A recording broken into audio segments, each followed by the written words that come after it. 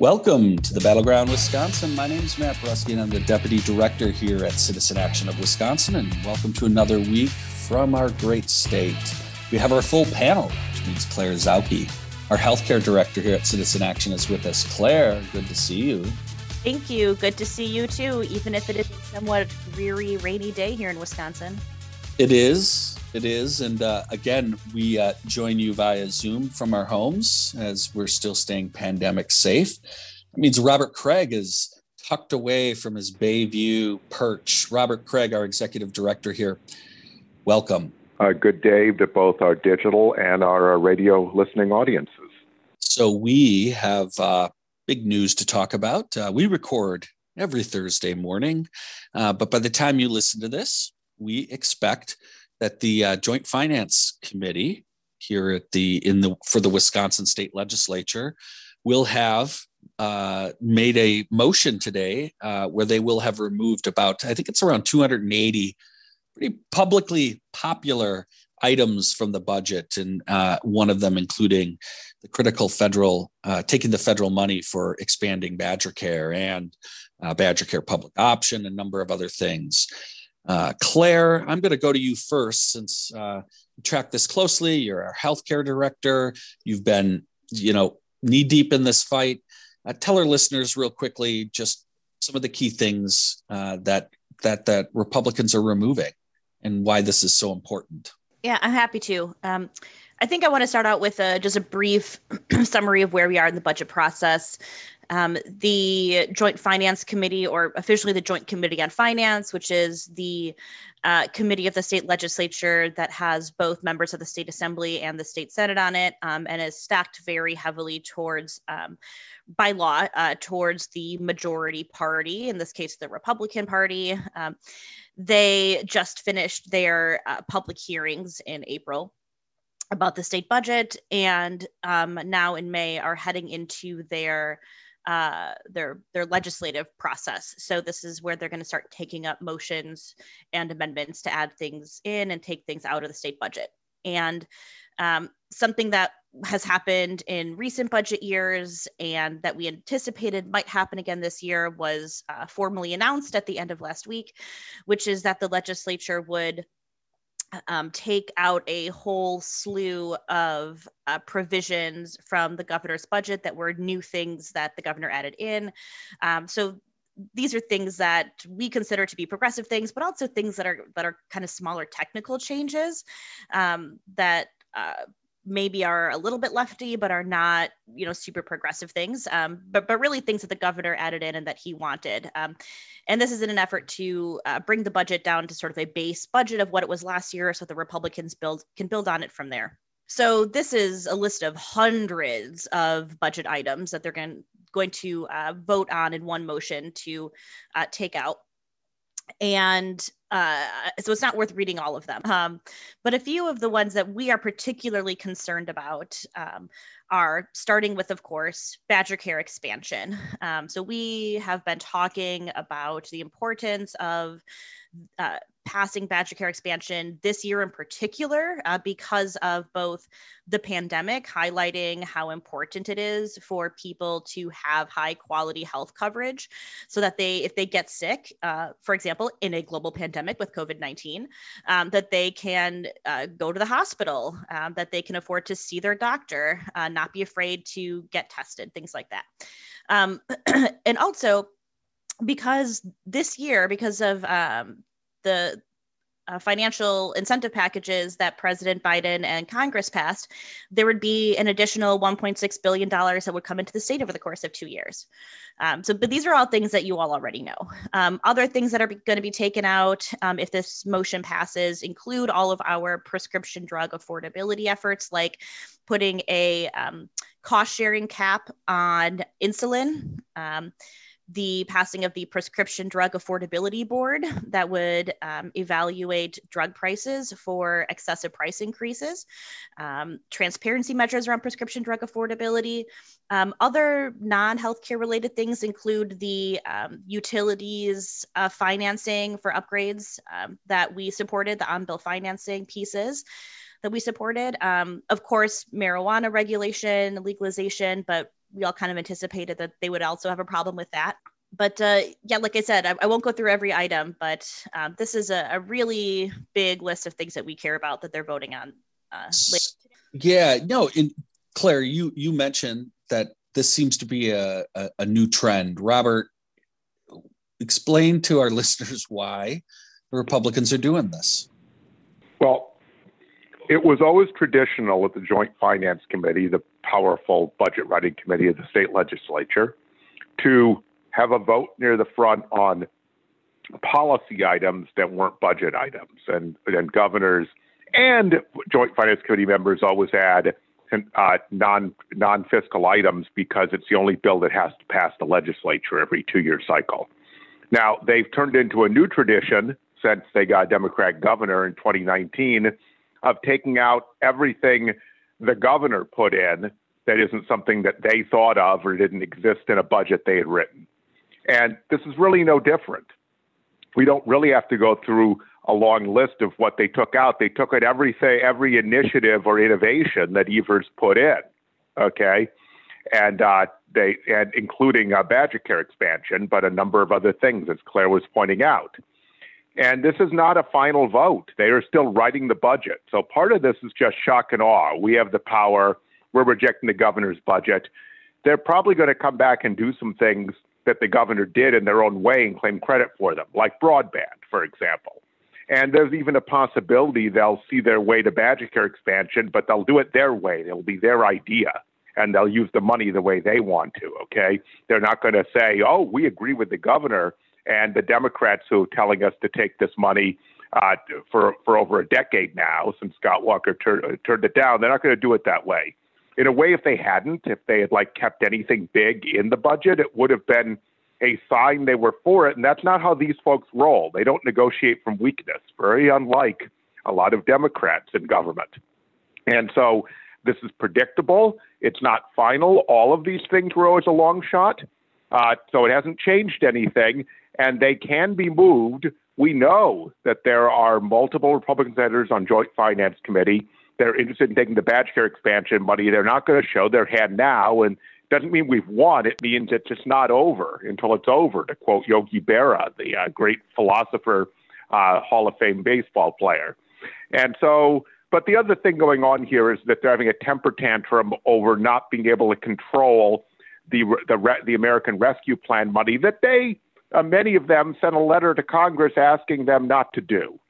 And so this is their way. They're creating a huge deficit, $3.4 billion in the budget, and telling Evers essentially, since they take every ounce of power, but they want Evers to give his power away, which is to spend this money, which is quite the arrangement they want, right? We take all the power, you give away your power, but they just want him to fill their budget gap with it, and that's their little tantrum kind of response of blowing everything up rather than actually governing. I think, Robert, one of the most important points on what you said is does not mean this budget cycle is over. And to that end, it is really, really important that folks start reaching out if you haven't already, right? Just because the stuff's been pulled, now's the time. All of our state legislators still have to vote on this budget. They are still responsible for everything that's in it. And you need to reach out and contact your state legislators in support of all of these items. We think specifically Badger Care is one. We'll have links for you to be able to reach out and continue to put that pressure on. And what I want to do is also really thank all of the members around the state that already are been moving in this process. Yesterday on Wednesday, we held 3 separate media events around the state highlighting this, and in particularly in Republican state senators' districts. And so thank you to all those folks who were involved in that effort yesterday. Robert? I just want to urge people, I'm seeing a little too much on our side, some of this is the final vote stuff. You're accepting their frame if you think that, okay? So you're just accepting their frame of things. You need to understand that this doesn't change anything, that they're still writing the budget and they're writing it until June. And that they want us to demobilize. They want us to say, oh, we lost, let's go home, because that makes it easier for them to do stuff that has nothing to do with the public interest or even what the public wants. and just relies on their gerrymandered districts in order to impose their dogmatic will on the rest of Wisconsin and their perceived political interest, because they're all about power. This is very clear. If you watch the media from yesterday, and we'll have links to it, the Republicans aren't responding other than just to say we're against accepting Badger Care. They're not doing public statements. They understand that this is not helpful to them. This is highly politically unpopular. And so it is absolutely critical. Right now is the time to get out, get active. Please make those calls. If you don't want to make a call, use our online link. You can definitely do that. We'll have a link to that. Robert, we got to get to a break. What's up?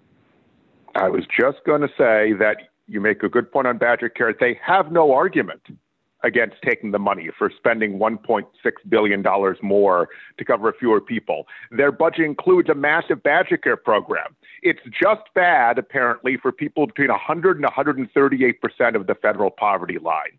It makes no sense. It's because it's a line the fan Walker drew, and they're just going to draw it, and they're going to spend $1.6 billion, give it away in order to make this point. They don't have an argument against Badger Care expansion. Zero. With that, we have to take our first break. You're listening to the Battleground Wisconsin. We're Citizen Action. You can find us at citizenactionwi.org. Welcome back. We are going to switch gears a little bit out of the state and start to look at some big federal news that's been going on. One of the biggest news, and we're going to be joined later in the show by Tobita Chow from People's Action to discuss the big news that broke yesterday around Biden supporting a vaccine waiver. We'll get into that later in the show. But the other big news, there was a Trump judge, let me say it, she was appointed by Trump, who invalidated the CDC eviction moratorium this week. Robert, this is, it's not shocking, but that a Trump judge would do this, but it has huge ramifications for a lot of working folks still in the middle of this pandemic. Let's remember how we got so many Trump judges. Mitch McConnell turned the Senate into a body that did nothing other than rubber stamp new Trump judges and packed the judiciary with them. And let me remind everyone, as far as structural reform, that Biden has the authority to expand the number of judges. It's been done many times before, and we have a huge backlog of cases.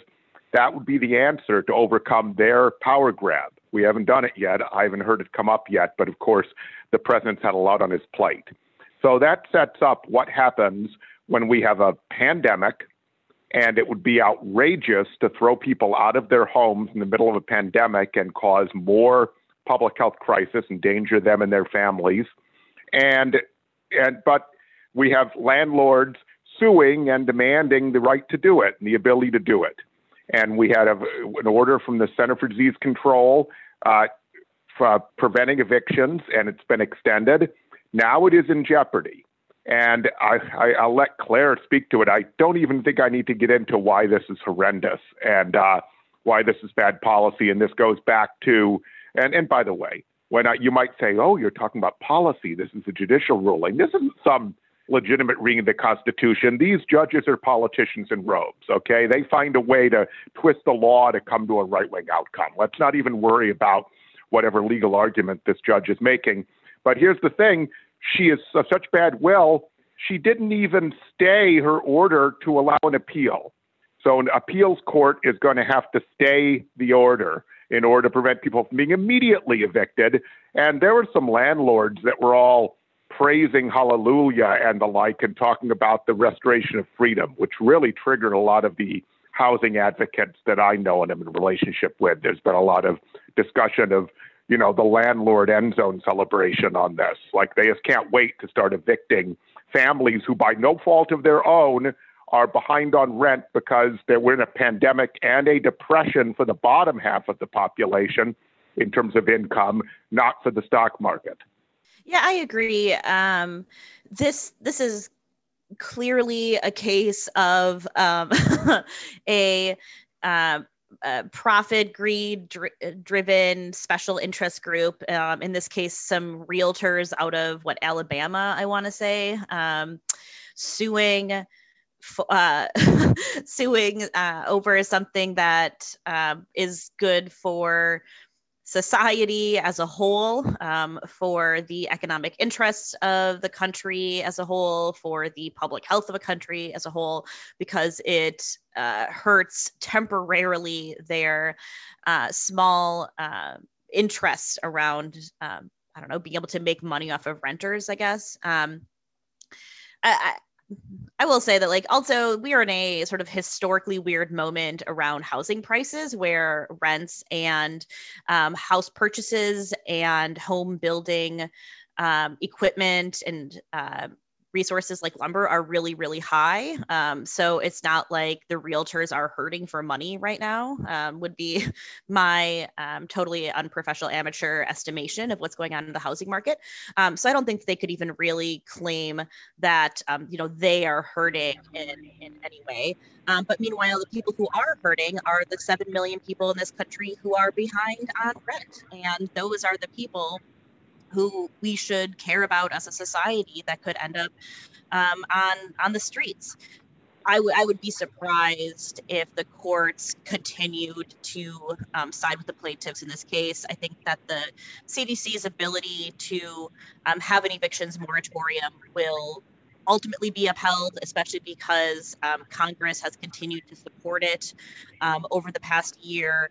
So clearly the lawmakers' intent is for the evictions moratorium to continue.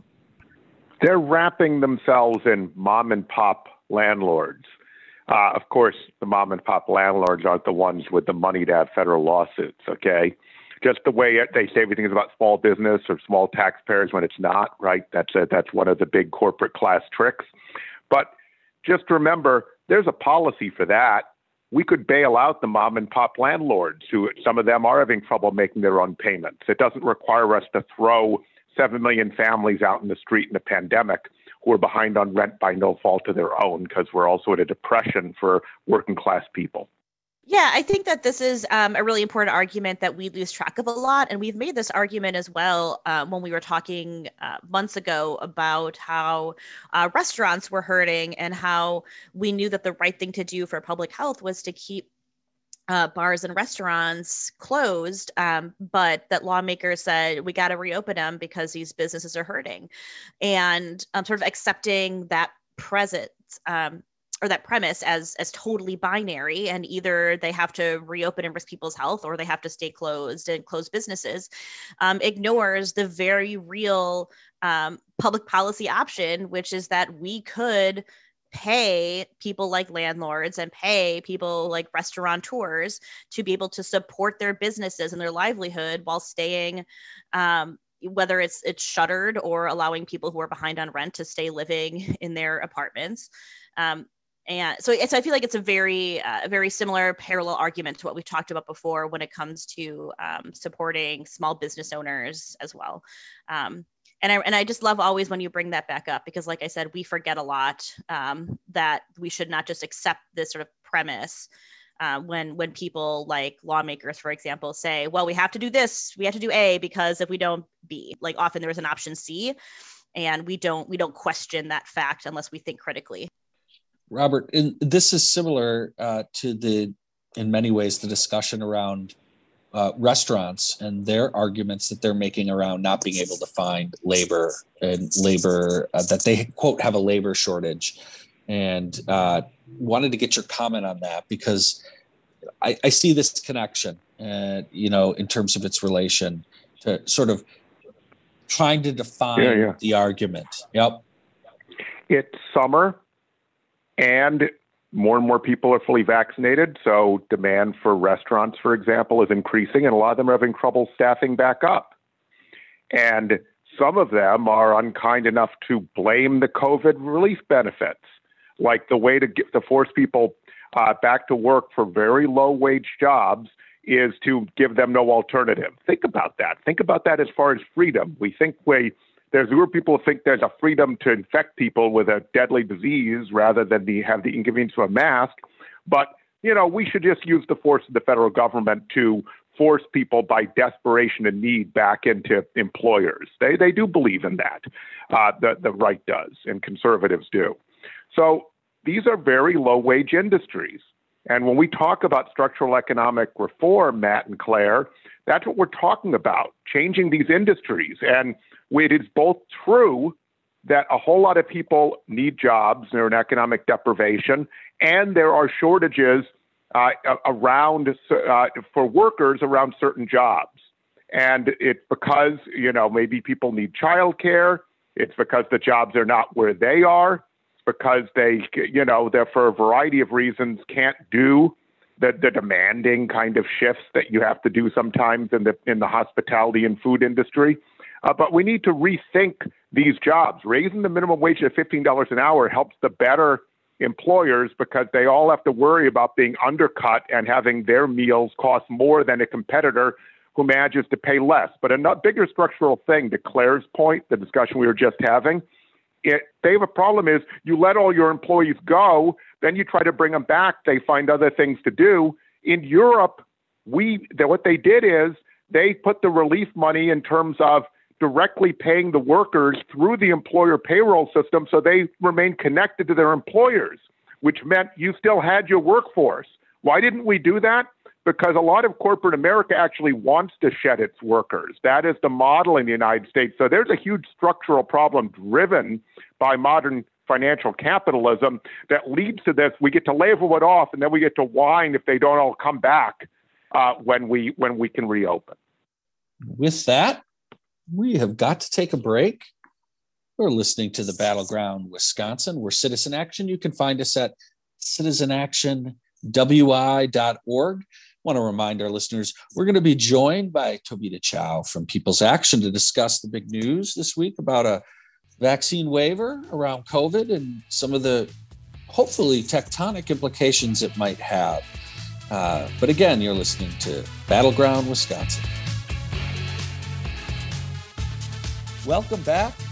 So, Robert, I wanted to immediately get your thoughts on this because I know you had been.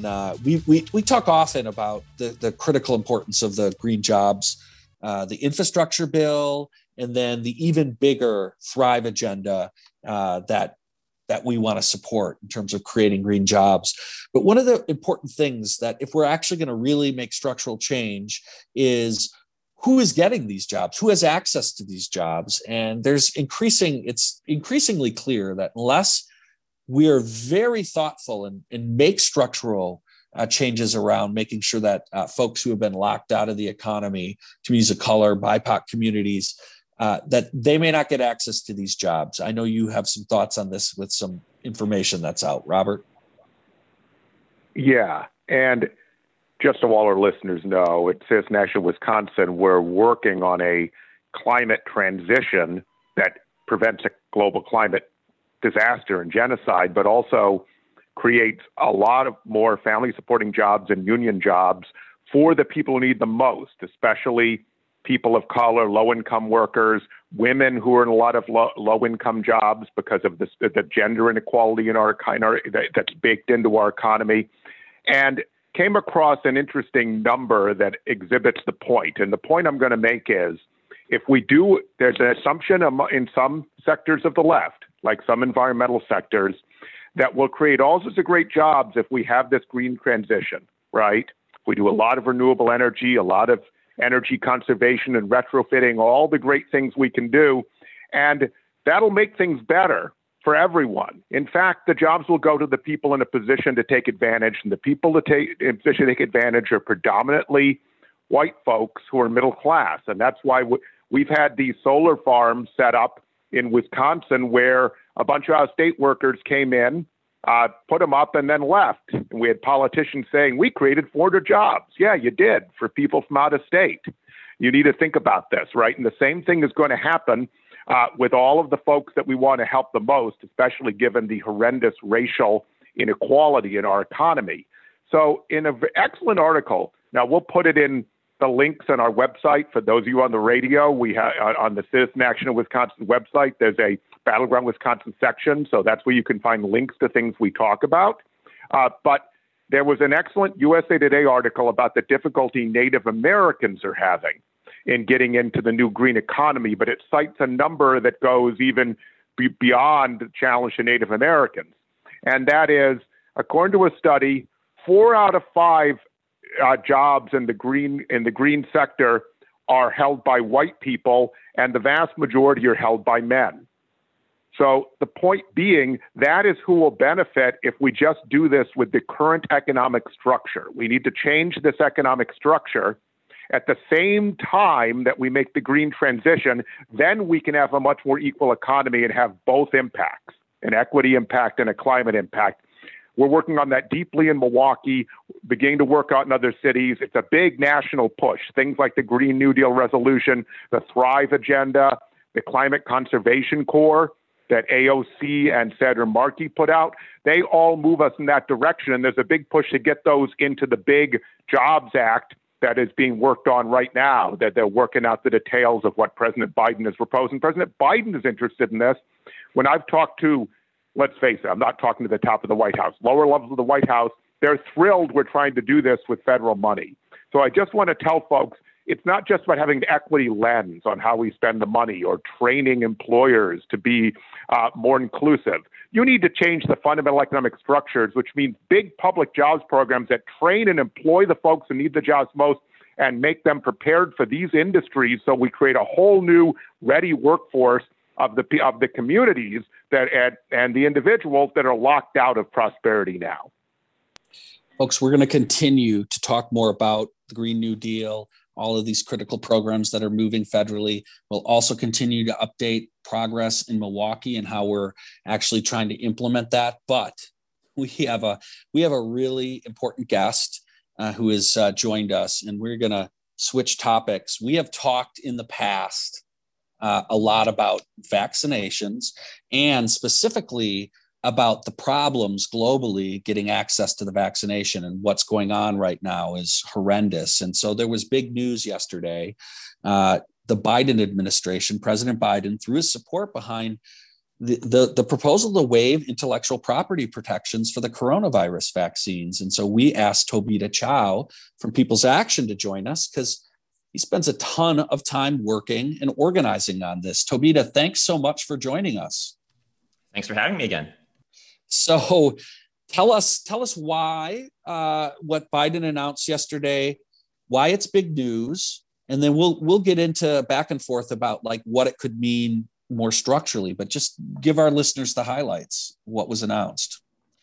So since last fall, India and South Africa, and then the majority of developing countries at the World Trade Organization have been demanding what's called a waiver over the patents for COVID vaccines and other medicines. And what that would do is it would allow manufacturers around the world to make generic versions of the vaccines and other medicines, and would also allow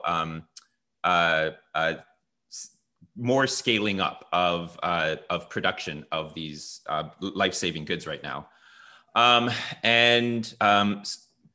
Since that was proposed back in, I think it was last October at the World Trade Organization, almost every developing country that is part of the World Trade Organization has supported it, but it has been opposed by the United States, by the United Kingdom, by Europe, by Japan. So, all the most advanced economies. And in these like international negotiations over changing the global system so that it works a bit better for working people and for people of color, like those are always the typical villains, the US, the UK, Europe, Japan. And so here in the US and around the world, just a remarkable coalition of groups have been working to push these governments to get on the right side of this issue. And we've been hammering away at this for months here in the US. And then yesterday, as the latest meeting of the World Trade Organization began, the Biden administration announced that they were going to change their position on this issue. They've been opposing it all this time. And then yesterday, they finally announced that they would support this waiver on the patent so that we can get these vaccines to people. Claire, would you like first question? Yes, I would. So first, I'll say we've been following this issue at Citizen Action Wisconsin for a while. I know that I have talked to folks at Senator Baldwin's office about this, who, of course, signed on in support of the TRIPS waiver, which we love her. She is such a champion. I've talked to other members of Congress's office who I won't call up by name, but unfortunately haven't signed on yet, but we're still working on it. So we love this. We are so happy that the president also came out in support of this waiver. I'm wondering if you can talk a little bit about what happens next, because of course, just because the president said, I support this, it doesn't mean it's going to happen, right? So I know that this has to go to the World Trade Organization, but I am not an expert in international law. So can you explain a little bit about like who has the authority to make this decision and like what comes next in this process?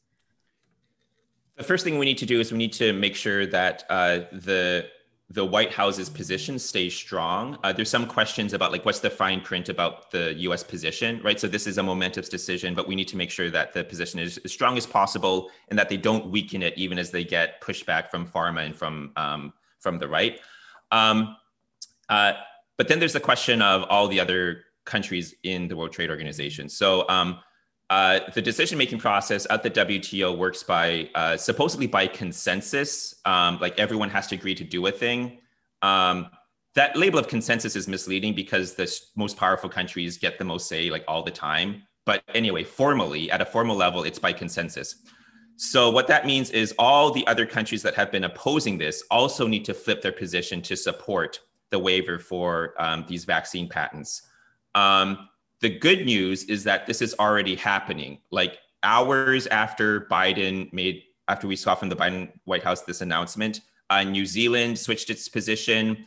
When I woke up this morning, I saw news from France, from Spain, from Italy. So what I've been posting on social media is one of these animated GIFs of dominoes falling, because this is what we were hoping for, a real domino effect. You get the US, and then all these other countries are then under huge pressure to switch their position as well. No one wants to be worse on a global justice issue than the US government. You know, that just looks bad. Well, I'll just say we're going to have to go to a break because when we come back, we'll keep talking about this. It is a perfect example of US leadership and the difference of having a different president. Could you imagine right now, right? Like this wouldn't even be a conversation. So it does show that, U.S.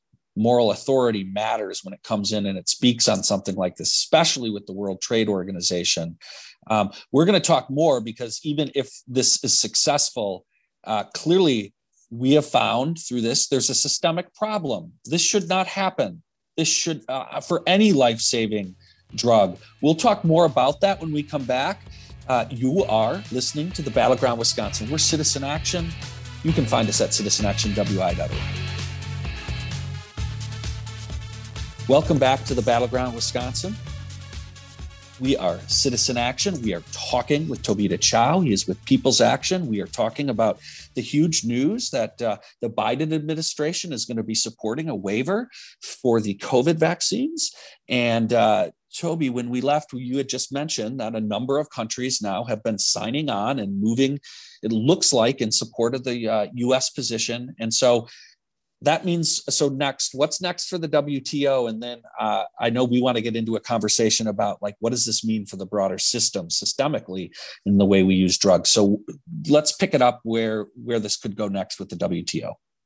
So what's going to happen is there are going to be what are called text-based negotiations, which I'm not an expert in these, in how things work at these huge global bodies myself. But I think what this means is that this is like a first step where the US has agreed that all these countries are actually going to look at like concrete writing on like what this measure could look like and debate over it.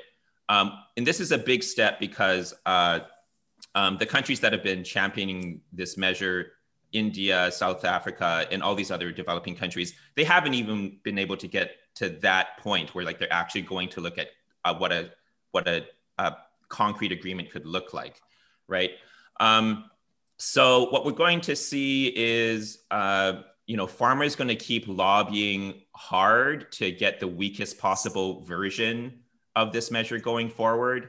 I think they can see some of the writing on the wall that they're going to have to give up something, but they're going to work hard to give up as little as possible. So they're going to be lobbying the US government and all the governments in Europe and in the UK and so on. That's sort of the next step at the WTO. And we move into fights over negotiations, and some folks in some of these other countries may have to do some more pressure on their own governments to get them on side as well. So that's the fight over this specific waiver for patents. We should say this waiver for the patents is not the only thing that needs to happen. We need to also pressure the pharmaceutical companies to actively share the know-how. Like, it's not enough for folks in developing countries to have access to the vaccine recipe. They also need help from the pharmaceutical companies understanding the manufacturing process and getting them to actively share the know-how about how to make this stuff. And we also need to scale up financing for vaccine production worldwide. We need to really scale up the industrial capacity for this stuff as fast as possible. We know that there are a lot of vaccine factories out there that are ready to start making this stuff like right now, but we need even more than that. So we've gotten into the technical details. I want to back us out a little to big picture here. I mean, see if you agree, Toby, because you're close to this. This might be on the order of, Nixon to China, Gorbachev takes down the wall, because the United States is the one that created this international trade regime that protected the property rights of pharmaceutical companies. That was not part of international trade. It didn't even begin to be until the 1980s, and it took a while with Democratic and Republican presidents. And this is a very powerful lobby. And so we need to get over the idea that this is something exceptional. It was exceptional that we have such a regime in the first place, okay? And people take things for granted that exist. We need to get out of that frame, right? And I know you agree with me on that, Toby, because we know each other well enough on all that stuff. And then it's for Biden to do it. This is a mainline Democrat. This is not the Chow administration or the Craig administration. This is someone who is really kowtowed for his political career to these big interests. So we know for him to do this, it was a much rougher decision than it would have been, say, for Bernie Sanders, to talk about someone who might actually be president, right? And so this is amazing. I don't remember being this proud of a president, but you're absolutely right. Just because it was hard for him and it was the right thing to do, but it doesn't solve the problem as a whole. In fact, we ultimately need to solve this problem by not giving them these property rights, because this would have been completely possible to quickly manufacture it in other countries as generics immediately in the 1970s, okay, before this was imposed. But then there's all this other stuff. What does big companies do since we've been taken over by big corporate lobbies since the 70s? First, you try to prevent it. Then you try to water it down and undermine it. Then you try to sabotage it in implementation. And so this is going to be a fight. By the way, it should tell us who pharma is. If we needed to know any more, they don't care about how many millions of people die, how long this pandemic goes, as long as it's in their individual profit interest for them and their shareholders. And that is the vision of corporate capitalism, that shareholder value is all that matters, that also came into being from conservatives in the late 70s and early 80s. So it even goes down to the fact, like basic supplies, but it gets down to all the sabotage they can run on sharing the know-how. The Indian economy, Indians are the biggest generic drug producers. They have a lot of capacity, but as Toby points out, they're going to need all the resources and all of the know-how. And we need to prepare for, I think, Toby, what you're saying is this is like the beginning. This is a huge turning point, but it's only the beginning of the fight. Is that what you're saying, Toby? And anyway, anything I got wrong or you want to add to, please do. No, that's all right. And yeah, this is really the beginning of the fight. Like, it is, in a way, a huge win, because Like we're dealing with a huge source of structural injustice that's built into the architecture of the entire global economy as it currently exists and as it was built out. You're right, like since the 80s. So that's huge. But from a different, like more human perspective, it's also like just the first step and really the bare minimum. Like this is in some ways like just the easiest decision that could have been made. And it's frustrating that we had to fight for months and months to make it happen. Yeah, so there's still like more work to be done. And this system that we had to deal with, this intellectual property rights system that exists internationally, it's new. Like I'm older than this system. And not only did the US create this regime on behalf of US-based corporations, Pfizer in particular, Pfizer is specifically responsible for writing a huge amount of the rules that are in this system because they knew what it was going to do for their bottom line. And just to say something about that, before these international rules got written and built into the World Trade Organization, what Pfizer would have had to have done is they developed even after they get their patent in the US, they would have had to go to every other country in the world and say, okay, we want a patent with you. And the countries could have said yes or no, right? But under this new system, Pfizer gets the patent in the US and then says, okay, this applies globally, and no other country has any say about who gets access to this technology. And this has been a huge way of just excluding millions or billions of people from really important technology for decades. It's also been a huge source of the power that the US and other developed countries have been exercising over the developing world, a huge source of global inequality. And as we're seeing like very vividly right now, it really harms all of us all around the world. Claire, final question. What can we do to help? We've already had this big win with the president, but you said earlier we need to keep the pressure up. So what are you at People's Action working on, and what can we do here in Wisconsin to plug into that effort?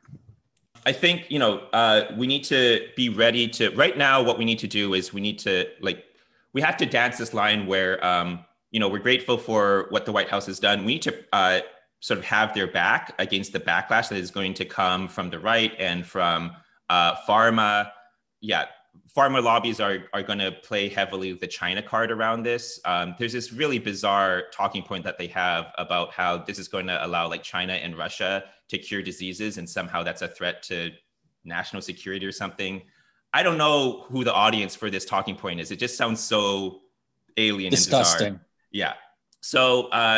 So we sort of have to like have the administration's back, but also be ready to hold them accountable if they weaken their position on this.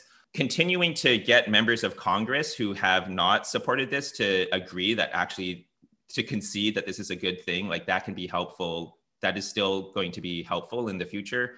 Some of the other steps that are coming up is, some of the pharmaceutical companies need to take some action as well to actively share the know-how with the whole world. So we're likely to want to take some actions around that as well to directly pressure the pharmaceutical companies. Beyond that is the question of funding for this scale up of vaccine manufacturing around the world. We're going to have to figure out how to create some pressure around that as well.